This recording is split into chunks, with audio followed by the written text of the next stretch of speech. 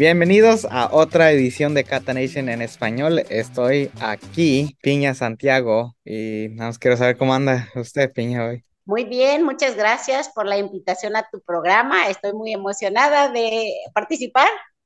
Sí, y nos conocimos en Balboa y luego poco a poco nos conocimos en muchos eventos y un montón de gente conectada a nosotros se conocían. Era bien bueno que al fin ya estamos haciendo esto. Sí, realmente es un placer. Para mí, mi negocio me ha permitido conocer gente maravillosa, así como tú, y efectivamente, mucha gente y cada vez más. Exacto. Y para que gente sepa de tu negocio, hay que empezar un poquito de saber de quién eres tú y cómo empezó a tu compañía Tika Oaxaca. Bueno, pues vamos a comenzar, que yo me llamo Pina Santiago, soy mexicana, nacida en Oaxaca y pues en Oaxaca somos muy ricos culturalmente, tenemos nuestra propia comida, nuestra propia música, nuestra propia ropa que se diseña, entonces somos bastante afortunados en Oaxaca y esa es la primera razón por la que comencé mi negocio para dar a conocer todo lo maravilloso que es Oaxaca, aunque México en general somos muy ricos culturalmente, pero yo me especializo en productos oaxaqueños por el hecho de haber nacido en Oaxaca. Y para saber un poquito de lo que tú haces, bueno, ¿nos puedes decir un poquito de las cosas que usted vende, lo que tú eres parte de hacer? Como qué son los diseños que tú normalmente vas? Bueno, pues yo para empezar, como he vivido fuera de Oaxaca toda mi vida, yo solamente viví 6 años de mi vida en Oaxaca y el resto lo he vivido en diferentes partes como la Ciudad de México, como Tijuana y actualmente en San Diego. Entonces, pues yo tengo otra visión de cómo presentar la ropa artesanal o accesorios artesanales, que es lo que Tika empezó para una mujer de la ciudad, como un poquito más moderno en el sentido de que nosotros tenemos otro tipo de trabajos, otras actividades que quiero vestir a la mujer más casual y que pueda saber que cualquier trabajo puede irse vestido con un producto artesanal.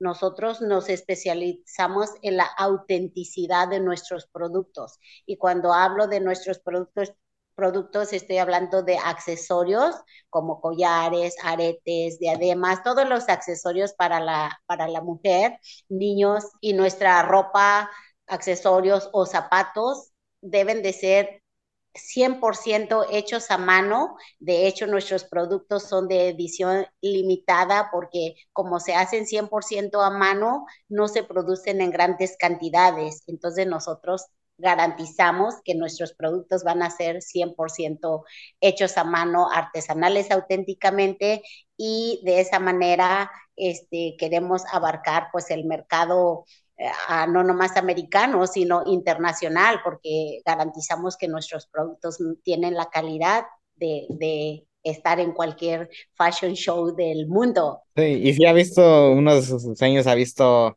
en su Instagram, su Facebook, gente con la ropa y los diseños que usted hace y ha sido un perfecto trabajo. Sí, realmente nosotros distribuimos los productos que los artesanos oaxaqueños realizan, pero nosotros no lo hacemos, pero sí le damos el valor porque conocemos a nuestros artesanos, los conocemos personalmente, vamos hasta donde están, cómo lo hacen, dónde lo hacen, por qué lo hacen. Entonces nosotros estamos, pues yo personalmente como oaxaqueña tengo un gran respeto por ellos porque sé que es un trabajo hecho con mucho amor y de mucha calidad y entonces nosotros queremos presentarlo al mundo y ese es nuestro objetivo principal, dar a conocer la calidad de los productos artesanales hechos en Oaxaca.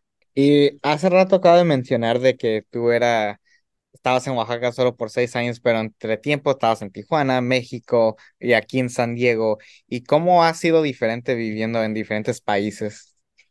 Completamente diferente, completamente me siento afortunada porque para empezar, nacer en Oaxaca pues es una fortuna, pero nosotros en Oaxaca vivimos con la naturaleza, o sea, yo nací en un lugar tan pequeño que realmente hay 3 ríos donde tú puedes ir a correr, bañarte en el río, o estar en contacto con la naturaleza es parte de nosotros, ¿no? Incluso de verdad, nosotros sí platicamos con los pájaros y sí tomamos agua filtrada del río, comemos de nuestro, bueno, por lo menos en mis 6 años de vida, eso fue lo que yo comí las frutas y verduras que se cosechan la gente, o sea, mi familia, y tomabas aguas del río, hacías un pozo, te asegurabas que se filtrara, y todo eso está en mi memoria de las veces que corrí por el bosque, de te encuentran los animales silvestres, como para nosotros era normal encontrarte el conejo, el venado,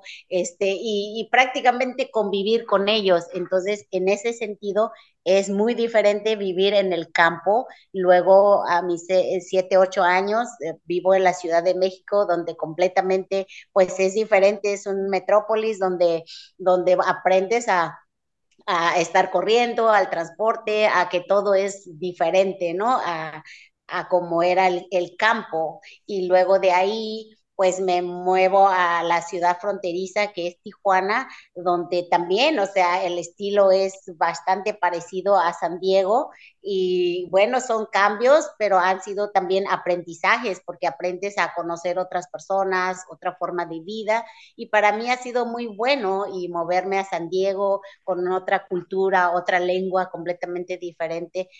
Ha sido muy positivo que me ha abierto la visión de un mundo diferente y que todo es maravilloso, solamente tenemos que aprender a vivir con ello, así que me siento afortunada de poder haber vivido todas estas experiencias. Cuando uno se mueve de un lugar a otro, por ejemplo, yo tengo unos primos que son mitad mexicanos y mitad francés, entonces se han ido de Francia a Estados Unidos, ahorita viven en España y es algo que se tiene que acostumbrar como a veces están bien cerrados porque no conocen a tanta gente o no quieren conocer tanta gente y se acostumbran.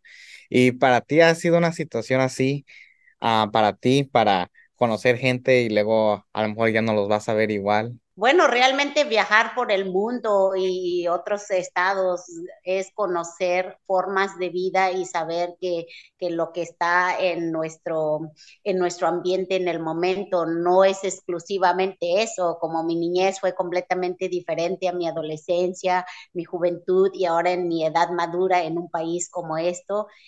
Realmente nos enseña que para abrir la mente, para conocer que es un mundo muy amplio y que todo es bueno, que lo que tenemos no es lo único y que no es nada más este mundo, sino hay otras personas, otras formas de vida. Y la única manera de verlo, de ampliar nuestro conocimiento hacia el mundo es viajando.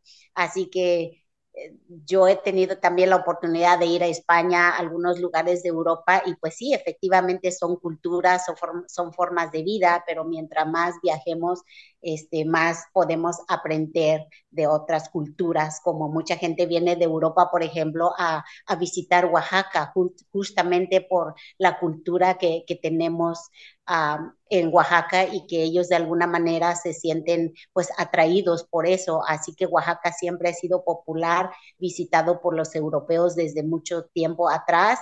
Actualmente ya es muy internacional, me refiero a que también Estados Unidos y otros países visitan mucho Oaxaca, pero efectivamente otros continentes ya visitaban Oaxaca desde mucho antes. Y pues sí, viajar nos abre el panorama a culturas diferentes y personas diferentes. Exacto. Yo comencé con mi compañía Tika Oaxaca, realmente por honrar a mis ancestros, por darle un reconocimiento.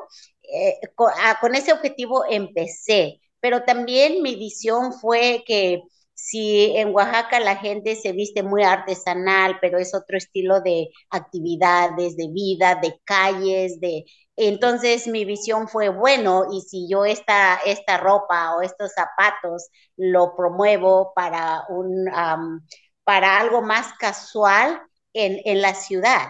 Entonces, esa es mi principal visión para traer zapatos, como las zapatillas, por ejemplo, son zapatillas que nosotros distribuimos, pero en los pueblos o en Oaxaca, que son calles con piedras, difícil de caminar, por muy hermoso que estén, realmente no se presta para la ciudad de Oaxaca, pero hacia la Ciudad de México o aquí en Estados Unidos, todo eso se presta para irse a la oficina, por ejemplo. Entonces, realmente todo lo que tenemos, ya sea ropa, zapato, accesorio, es justamente casual, precisamente por esta visión que tengo de vivir en la ciudad. Ujú.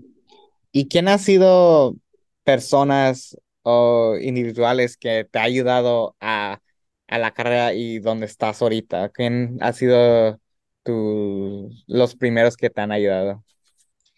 Bueno, primeramente, pues mi familia que me apoya pues en mis proyectos, que me dejan viajar, me dejan ser yo, y esto realmente me hace feliz, pero la persona que ha trabajado conmigo desde siempre, desde un inicio, desde que platiqué mi sueño, porque este es un sueño realmente, y cuando yo dije me gustaría hacer esto y mis ideas son estas por esta razón y me dijo adelante hazlo y cuenta conmigo para lo que tú necesitas. Realmente es mi socio y mi fotógrafo, que es Sergio Estrada, quien comenzó conmigo desde un principio. Él es una persona muy talentosa con la fotografía, y aunque él nació en el norte, él es de Mexicali, nunca había ido hacia el sur. Entonces yo siempre le digo a la gente, si quieres conocer un México auténtico, por favor viaja hacia el sur y vete a Oaxaca, Michoacán, a Chiapas.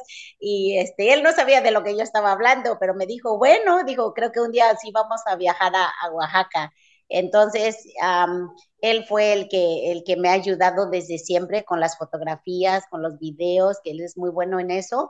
Entonces nos dividimos el trabajo, yo voy y busco los productos, la calidad, conozco a la gente, hago pues negocio con ellas, con ellos o con ellas, y él se encarga de la parte técnica, como la fotografía, los videos y todo lo que se refiere a la tecnología.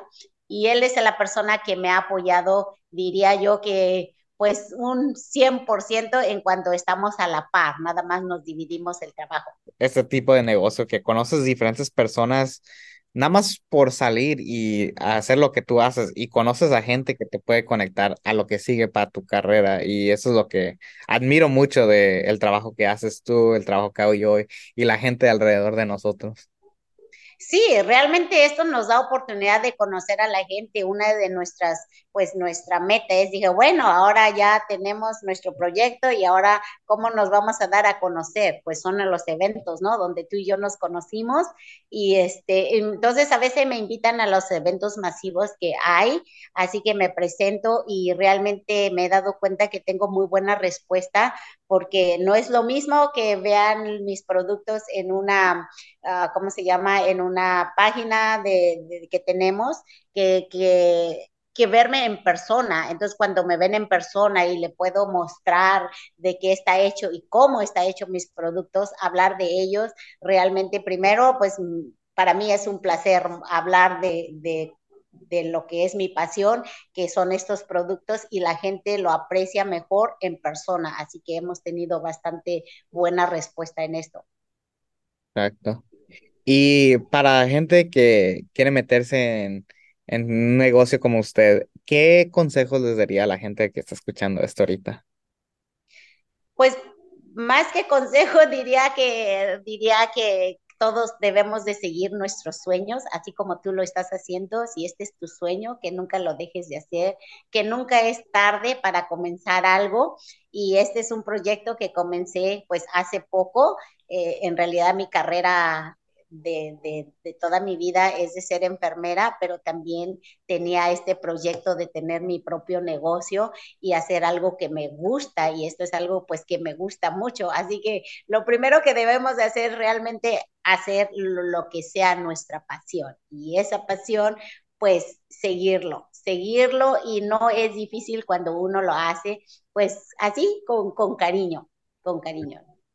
Sí, me acuerdo cuando nos vimos en persona, mencioné que yo ya casi iba a rendirme en hacer el programa por algo, lo que me pasó. Y uno de los consejos que tú y otra gente me han dicho, está bien, esas cosas pasan, pero no va a ser la última vez que algo así te va a pasar, pero si nada más continúas en tu carrera y te enfocas en lo que es tuyo, es cuando vas a estar feliz. Y es algo que le quiero dar gracias a usted por ayudarme en ese momento y también gracias por estar en este programa.